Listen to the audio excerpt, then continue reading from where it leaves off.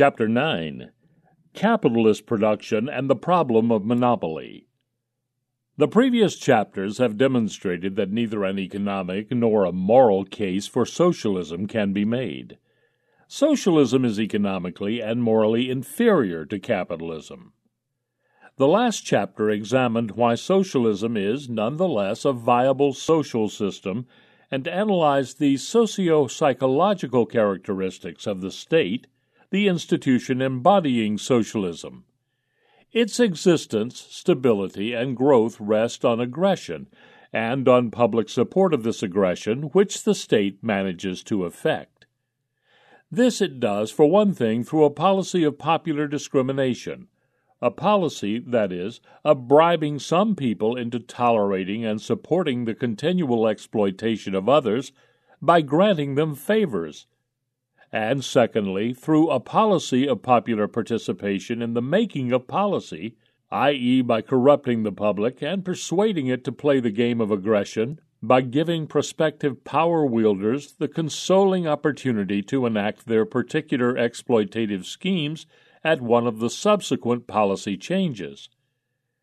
We shall now return to economics and analyze the workings of a capitalist system of production, a market economy, as the alternative to socialism, thereby constructively bringing my argument against socialism full circle. While the final chapter will be devoted to the question of how capitalism solves the problem of the production of so-called public goods, this chapter will explain what might be termed the normal functioning of capitalist production and contrast it with the normal working of a system of state or social production. We will then turn to what is generally believed to be a special problem allegedly showing a peculiar economic deficiency in a pure capitalist production system, the so-called problem of monopolistic production. Ignoring for the moment the special problems of monopolistic and public goods production, we will demonstrate why capitalism is economically superior as compared to its alternative for three structural reasons. First, only capitalism can rationally, i.e., in terms of consumer evaluations, allocate means of production. Second, only capitalism can ensure that, with the quality of the people and the allocation of resources being given, the quality of the output produced reaches its optimal level as judged, again, in terms of consumer evaluations. And third, assuming a given allocation of production factors and quality of output, and judged again in terms of consumer evaluations, only a market system can guarantee that the value of production factors is efficiently conserved over time.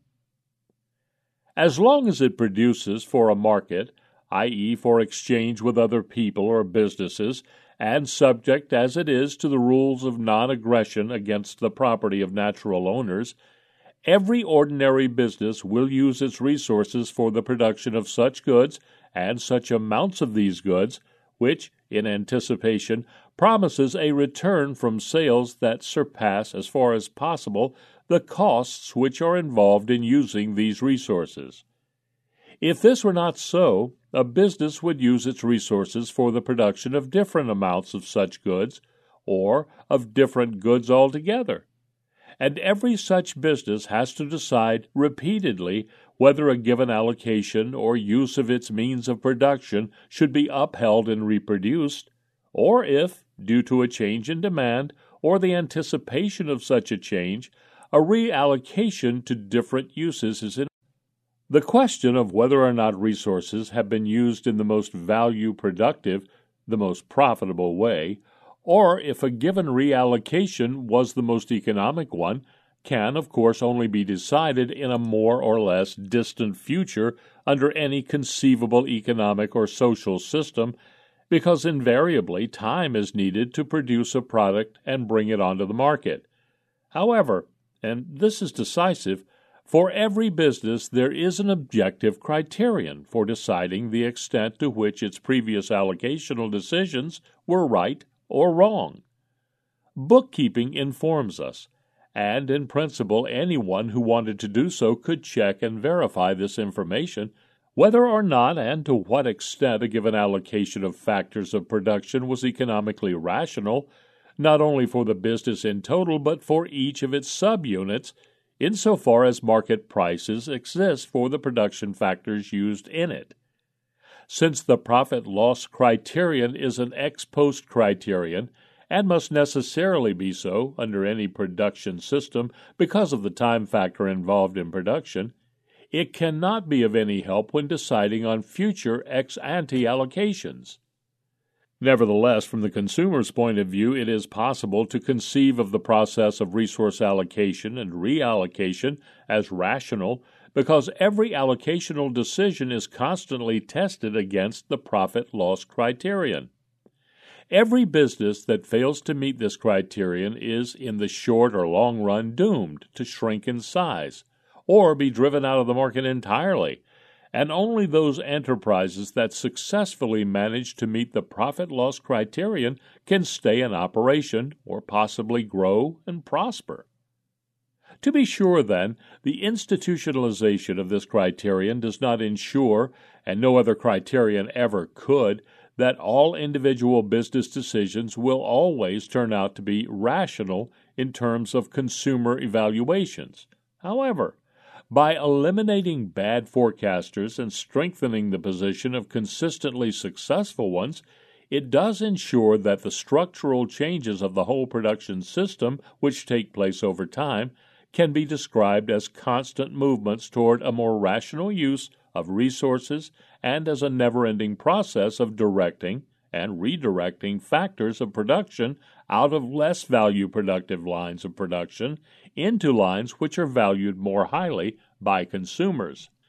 The situation is entirely different, and arbitrariness from the point of view of the consumer, for whom it should be recalled production is undertaken, replaces rationality as soon as the state enters the picture, because it is different from ordinary businesses in that it is allowed to acquire income by non-contractual means. The state is not forced to avoid losses if it wants to stay in business, as are all other producers. Rather, since it is allowed to impose taxes and/or regulations on people, the state is in a position to determine unilaterally whether or not, to what extent, and for what length of time to subsidize its own productive operations. It can also unilaterally choose which prospective competitor is allowed to compete with the state or possibly outcompete it. Essentially, this means that the state becomes independent of cost-profit considerations, but if it is no longer forced to test continually any of its various uses of resources against this criterion, i.e., if it no longer needs successfully adjusting its resource allocations to the changes in demand of consumers in order to survive as a producer, then the sequence of allocational decisions as a whole must be regarded as an arbitrary, irrational process of decision-making. A mechanism of selection forcing those allocational mutations which consistently ignore or exhibit a maladjustment to consumer demand out of operation simply no longer exists. To say that the process of resource allocation becomes arbitrary in the absence of the effective functioning of the profit-loss criterion does not mean that the decisions which somehow have to be made are not subject to any kind of constraint and hence are pure whim. They are not, and any such decision faces certain constraints imposed on the decision-maker. If, for instance, the allocation of production factors is decided democratically, then it evidently must appeal to the majority. But if a decision is constrained in this way, or if it is made autocratically, respecting the state of public opinion as seen by the autocrat, then it is still arbitrary from the point of view of voluntary buying or not buying consumers. Hence, the allocation of resources, whatever it is, and however it changes over time, embodies a wasteful use of scarce means. Freed from the necessity of making profits in order to survive as a consumer-serving institution, the state necessarily substitutes allocational chaos for rationality. M. Rothbard nicely summarizes the problem as follows. How can it, i.e. the government, the state, know whether to build Road A or Road B, whether to invest in a road or in a school? In fact, how much to spend for all its activities? There is no rational way that it can allocate funds or even decide how much to have. When there is a shortage of teachers or schoolrooms or police or streets, the government and its supporters have only one answer: more money. Why is this answer never offered on the free market? The reason is that money must be withdrawn from some other uses in consumption or investment, and this withdrawal must be justified. This justification is provided by the test of profit and loss, the indication that the most urgent wants of the consumer are being satisfied. If an enterprise or product is earning high profits for its owners and these profits are expected to continue, more money will be forthcoming. If not, and losses are being incurred, money will flow out of the industry. The profit and loss test serves as the critical guide for directing the flow of productive services. No such guide exists for the government, which has no rational way to decide how much money to spend, either in total or in each specific line. The more money it spends, the more service it can supply. But where to stop?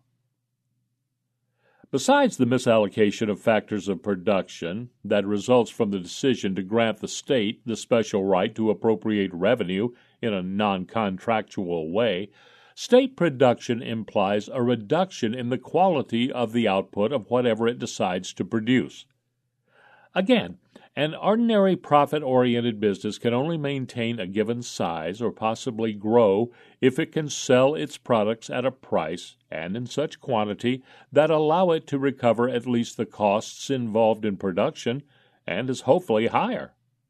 Since the demand for the goods or services produced depends either on their relative quality or on their price, this being one of the many criteria of quality, as perceived by potential buyers, the producers must constantly be concerned about perceived product quality or cheapness of product.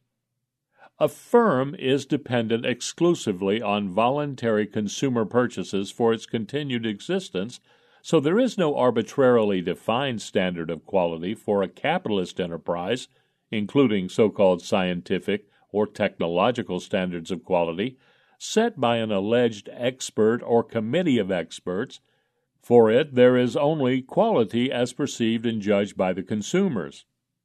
Once again, this criterion does not guarantee that there are no low-quality or overpriced products or services offered on the market because production takes time, and the sales test comes only after the products have appeared on the market. And this would have to be so under any system of goods production. Nonetheless, the fact that every capitalist enterprise must undergo this sales test and pass it to avoid being eliminated from the market guarantees a sovereign position to the consumers and their evaluations. Only if product quality is constantly approved and adjusted to consumer tastes can a business stay in operation and prosper.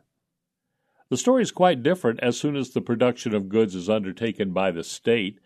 Once future revenue becomes independent of cost-covering sales, as is typically the case when the state produces a good, there is no longer a reason for such a producer to be concerned about product quality in the same way that a sales-dependent institution would have to be. If the producer's future income can be secured, regardless of whether, according to consumer evaluations, the products or services produced are worth their money, why undertake special efforts to improve anything?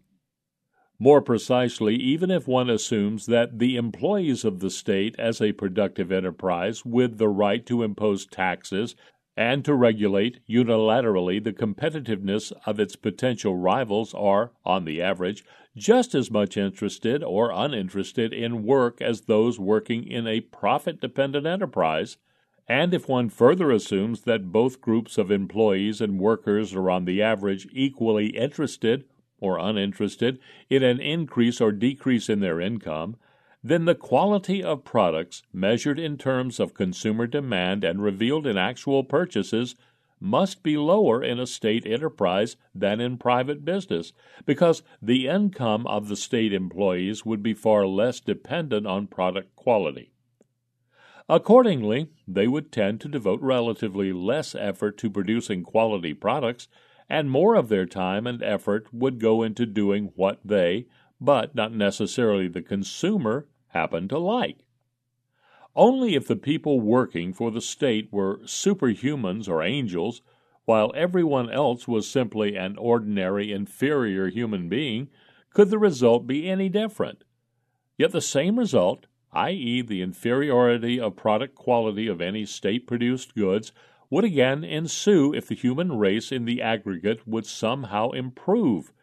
If they were working in a state enterprise, even angels would produce a lower quality output than their angel colleagues in private business, if work implied even the slightest disutility for them. Finally, in addition to the facts that only a market system can ensure a rational allocation of scarce resources, and that only capitalist enterprises can guarantee an output of products that can be said to be of optimal quality, there is a third structural reason for the economic superiority, indeed insurpassability, of a capitalist system of production. Only through the operation of market forces is it possible to utilize resources efficiently over time in any given allocation, i.e., to avoid overutilization as well as underutilization.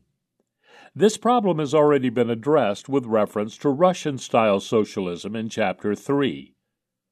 What are the institutional constraints on an ordinary profit-oriented enterprise in its decisions about the degree of exploitation or conservation of its resources in the particular line of production in which they happen to be used? Evidently, the owner of such an enterprise would own the production factors or resources as well as the products produced with them. Thus, his income, used here in a wide sense of the term, consists of two parts: the income that is received from the sales of the products produced after various operating costs have been subtracted, and the value that is embodied in the factors of production which could be translated into current income should the owner decide to sell them. Institutionalizing a capitalist system, a social order based on private property, thus implies establishing an incentive structure under which people would try to maximize their income in both of these dimensions. What exactly does this mean? Every act of production evidently affects both mentioned income dimensions. On one hand, production is undertaken to reach an income return from sales. On the other hand, as long as the factors of production are exhaustible, i.e., as long as they are scarce and not free goods, every production act implies a deterioration of the value of the production factors. Assuming that private ownership exists, this produces a situation in which every business constantly tries not to let the marginal costs of production, i.e., the drop in value of the resources that results from their usage, to become greater than the marginal revenue product, and where, with the help of bookkeeping, an instrument for checking the success or failure of these attempts exists. If a producer were not to succeed in this task, and the drop in the value of capital were higher than the increase in the income returns from sales, the owner's total income, in the wider sense of the term, would be reduced. Thus, private ownership is an institutional device for safeguarding an existing stock of capital from being overexploited, or if it is, for punishing an owner for letting this happen through losses in income. This helps make it possible for values produced to be higher than values destroyed during production. In particular, private ownership is an institution in which an incentive is established to efficiently adjust the degree of conserving or consuming a given stock of capital in a particular line of production to anticipated price changes. If, for instance, the future price of oil were expected to rise above its current level, then the value of the capital bound up in oil production would immediately rise, as would the marginal cost involved in producing the marginal product. Hence, the enterprise would immediately be impelled to reduce production and increase conservation accordingly, because the marginal revenue product on the present market was still at the unchanged lower level. On the other hand, if in the future oil prices were expected to fall below their present level, this would result in an immediate drop in the respective capital values and in marginal costs, and hence the enterprise would immediately begin to utilize its capital stock more intensively, since prices on the present market would still be relatively higher. And, to be sure, both of these reactions are exactly what is desirable from the point of view of the consumers. If the way in which a capitalist production system works is compared with the situation that becomes institutionalized whenever the state takes care of the means of production, striking differences emerge. This is true especially when the state is a modern parliamentary democracy. In this case, the managers of an enterprise may have the right to receive the returns from sales after subtracting operating costs, but, and this is decisive, they do not have the right to appropriate privately the receipts from a possible sale of the production factors. Under this constellation, the incentive to use a given stock of capital economically over time is drastically reduced. Why? Because if one has the right to privately appropriate the income return from product sales, but does not have the right to appropriate the gains or losses in capital value that result from a given degree of usage of this capital, then there is an incentive structure institutionalized not of maximizing total income, i.e., total social wealth in terms of consumer evaluations, but rather of maximizing income returns from sales at the expense of losses in capital value. Why, for instance, should a government official reduce the degree of exploitation of a given stock of capital and resort to a policy of conservation when prices for the goods produced are expected to rise in the future? Evidently, the advantage of such a conservationist policy, the higher capital value resulting from it, could not be reaped privately. On the other hand, by resorting to such a policy, one's income returns from sales would be reduced, whereas they would not be reduced if one forgot about conserving. In short, to conserve would mean to have none of the advantages and all of the disadvantages.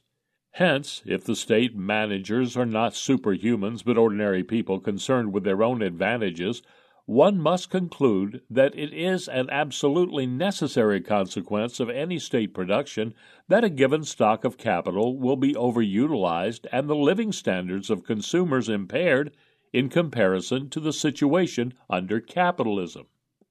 Now, it is fairly certain that someone will argue that while one would not doubt what has been stated so far, things would, in fact, be different, and the deficiency of a pure market system would come to light as soon as one paid attention to the special case of monopolistic production.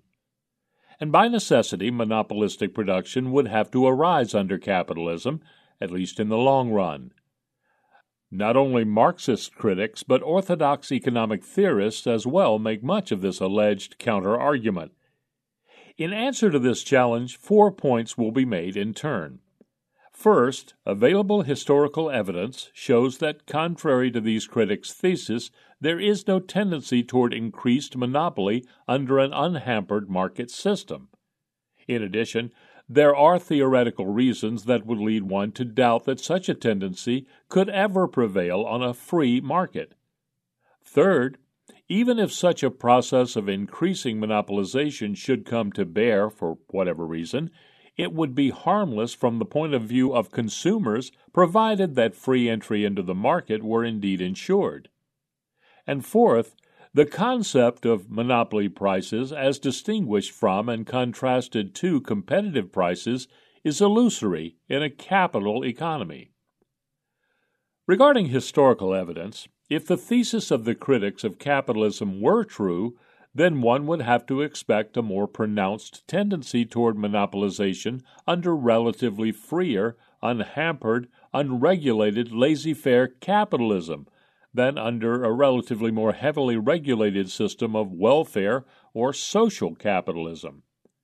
However, history provides evidence of precisely the opposite result.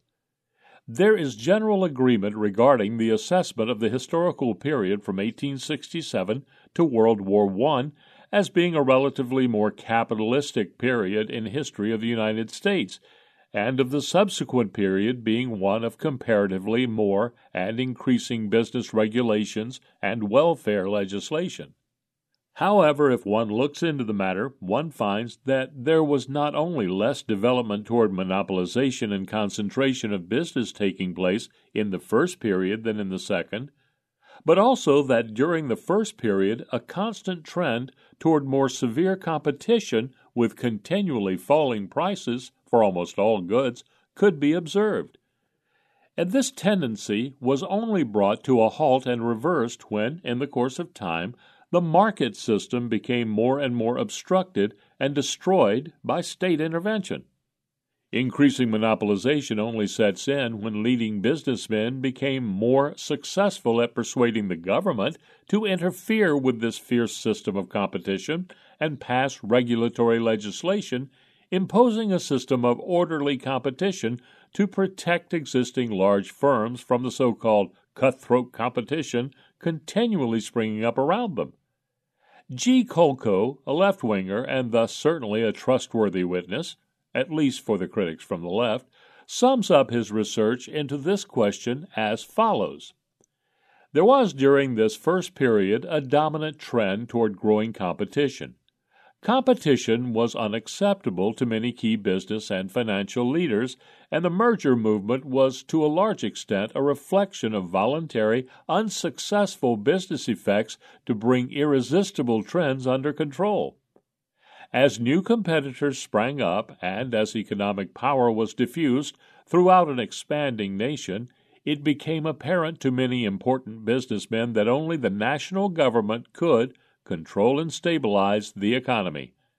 Ironically, contrary to the consensus of historians, it was not the existence of monopoly which caused the government to intervene in the economy, but the lack of it.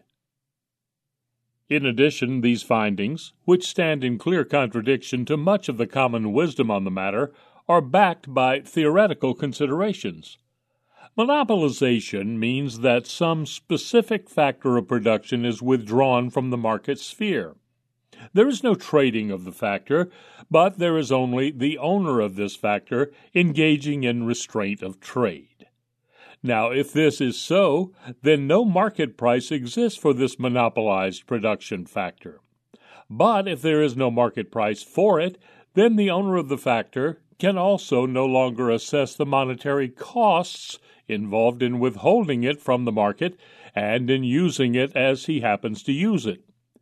In other words, he can no longer calculate his profits and make sure, even if only ex post facto, that he is indeed earning the highest possible profits from his investments. Thus, provided that the entrepreneur is really interested in making the highest possible profit, something, to be sure, which is always assumed by his critics, he would have to offer the monopolized production factors on the market continually to be sure that he was indeed using them in the most profitable way and that there was no other more lucrative way to use them, so as to make it more profitable for him to sell the factor than keep it. Hence, it seems one would reach the paradoxical result that in order to maximize his profits, the monopolist must have a permanent interest in discontinuing his position as the owner of a production factor withheld from the market and, instead, desire its inclusion in the market sphere. Furthermore, with every additional act of monopolization, the problem for the owner of monopolized production factors, i.e., that because of the impossibility of economic calculation, he can no longer make sure that those factors are indeed used in the most profitable way, becomes ever more accurate. This is so in particular because, realistically, one must assume that the monopolist is not only not omniscient, but that his knowledge regarding future competing goods and services by the consumers in future markets becomes more and more limited as the process of monopolization advances.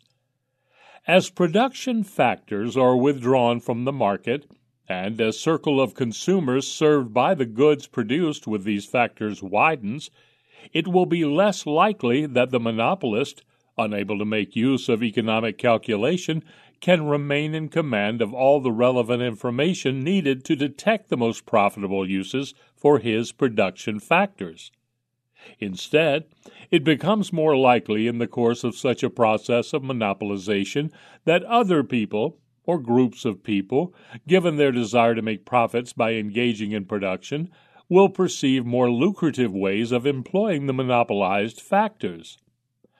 Not necessarily because they are better entrepreneurs, but simply because they occupy different positions in space and time, and thus become increasingly aware of entrepreneurial opportunities which become more and more difficult and costly for the monopolist to detect with every new step toward monopolization.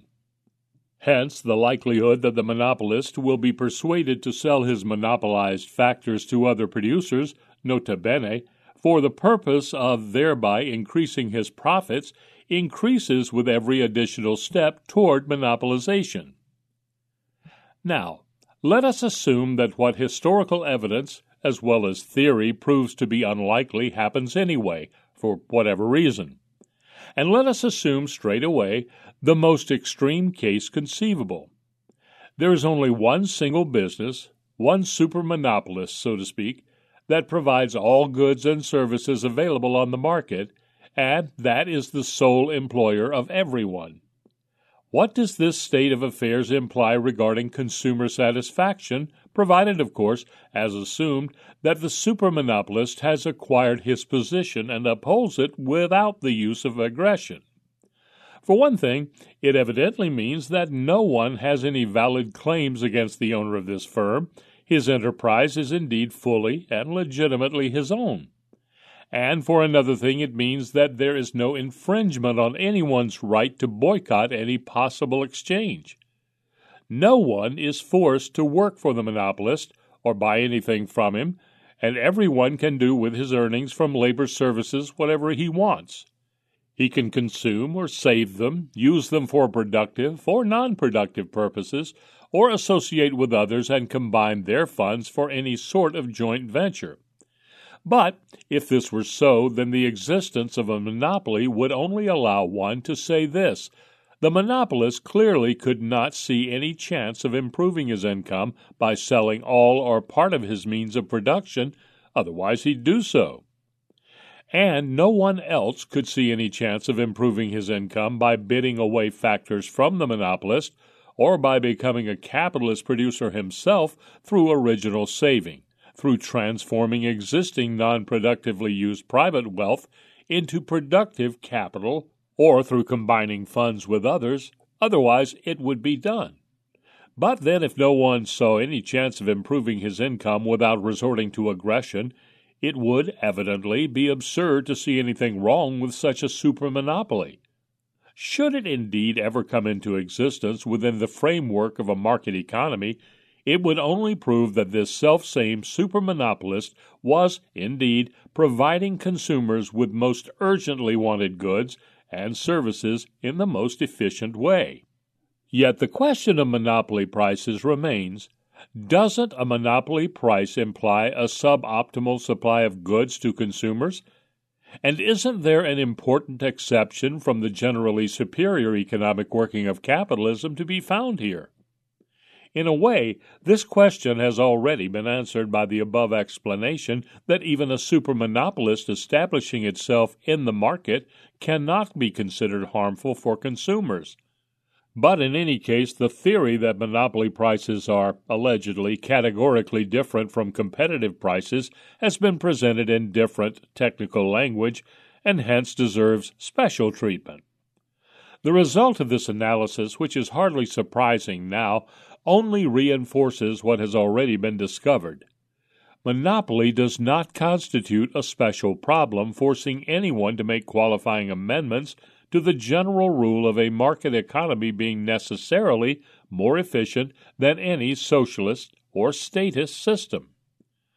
What is the definition of monopoly price, and in contrast to it of competitive price, according to economic orthodoxy, which, in the matter under investigation, includes the so-called Austrian School of Economics, as represented by Ludwig von Mises? The following definition is typical. Monopoly is a prerequisite for the emergence of monopoly prices, but it is not the only prerequisite. There is a further condition required, namely a certain shape of the demand curve. The mere existence of monopoly does not mean anything in this regard. The publisher of a copyrighted book is a monopolist, but he may not be able to sell a single copy no matter how low the price he asks. Not every price at which a monopolist sells a monopolized commodity is a monopoly price. Monopoly prices are only prices at which it is more advantageous for the monopolist to restrict the total amount to be sold than to expand its sales to the limit which competitive markets would allow. However plausible this distinction might seem, it would be argued that neither the producer himself nor any neutral outside observer could ever decide if the prices actually obtained on the market were monopoly or competitive prices.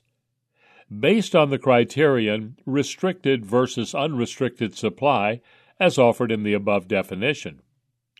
In order to understand this, suppose a monopolist producer in the sense of a sole producer of a given good exists. The question of whether or not a given good is different from or homogeneous to other goods produced by other firms is not one that can be decided based on a comparative analysis of such goods in physical or chemical terms ex ante, but will always have to be decided ex post facto on future markets by the different or equal treatment and evaluation that these goods receive from the buying public. Thus, every producer, no matter what his product is, can be considered a potential monopolist in this sense of the term, at the point of decision-making. What, then, is the decision with which he and every producer is faced? He must decide how much of the good in question to produce in order to maximize his monetary income, with other non-monetary income considerations assumed to be given. To be able to do this, he must decide how the demand curve for the product concerned will be shaped when the products reach the market, and he must take into consideration the various production costs of producing various amounts of the good to be produced. This done, he will establish the amount to be produced at that point where the returns from sales, i.e. the amount of goods sold times price minus production costs involved in producing that amount, will reach a maximum. Let us assume this happens, and the monopolist also happens to be correct in his evaluation of the future demand curve in that the price he seeks for his products indeed clears the market. Now the question is this market price a monopoly or a competitive price? As Murray Rothbard realized in his path-breaking but much neglected analysis of the monopoly problem, there is no way of knowing. Was the amount of the good produced restricted in order to take advantage of inelastic demand, and was a monopoly price thus reaped? Or was the price reached a competitive one established in order to sell an amount of goods that was expanded to the limit that a competitive market would allow? There is no way to decide the matter. Clearly, every producer will always try to set the quantity produced at a level above which demand would become elastic and would hence yield lower total returns to him because of reduced prices paid. He thus engages in restrictive practices. At the same time, based on his estimate of the shape of future demand curves, every producer will always try to expand his production of any good up to the point at which the marginal cost of production, that is, the opportunity cost of not producing a unit of an alternative good with the help of scarce production factors now bound up in the process of producing another unit of X, equals the price per unit of X that one expects to be able to charge at the respective level of supply. Both restriction and expansion are part of profit maximizing and market price formation, and neither of these two aspects can be separated from the other to make a valid distinction between monopolistic and competitive action. Now, suppose that at the next point of decision-making, the monopolist decides to reduce the output of the good produced from a previously higher to a new lower level, and assume that he indeed succeeds in securing higher total returns now than at the earlier point in time. Wouldn't this be a clear instance of monopoly price? Again, the answer must be no. And this time the reason would be the indistinguishability of the reallocational restriction from a normal reallocation that takes account of changes in demand. Every event that can be interpreted in one way can also be interpreted in the other, and no means for deciding the matter exist, for once again both are essentially two aspects of one and the same thing, of action, of choosing. The same result, i.e., a restriction in supply coupled not only with higher prices but with prices high enough to increase total revenue from sales, would be brought about if the monopolist, who, for example, produces a unique kind of apples, faces an increase in the demand for his apples, an upward shift in the demand curve, and simultaneously an even higher increase in demand and even more drastic upward shift of the demand curve for oranges. In this situation, he would reap greater returns from a reduced output of apples, too, because the previous market price for his apples would have become a sub-competitive price in the meantime. And if he indeed wanted to maximize his profits, instead of simply expanding apple production according to the increased demand, he now would have to use some of the factors previously used for the production of apples for the production of oranges, because in the meantime changes in the system of relative prices would have occurred. However, what if the monopolist who restricts apple production does not engage in producing oranges with the now available factors, but instead does nothing with them? Again, all that this would indicate is that besides the increase in demand for apples, in the meantime an even greater increase in the demand for yet another good, leisure, more precisely the demand for leisure by the monopolist who is also a consumer, had taken place. The explanation for the restricted apple supply is thus found in the relative price changes of leisure, instead of oranges, as compared with other goods. Neither from the perspective of the monopolist himself, nor from that of any outside observer, could restrictive action then be distinguished conceptually from normal reallocations, which simply follow anticipated changes in demand. Whenever the monopolist engages in restrictive activities which are followed by higher prices, by definition he must use the released factors for another, more highly valued purpose, thereby indicating that he adjusts to changes in relative demand. As Murray Rothbard sums up, we cannot use restriction of production as the test of monopoly versus competitive price. A movement from a sub-competitive to a competitive price also involves a restriction of production of this good, coupled, of course, with an expansion of production in other lines by the released factors.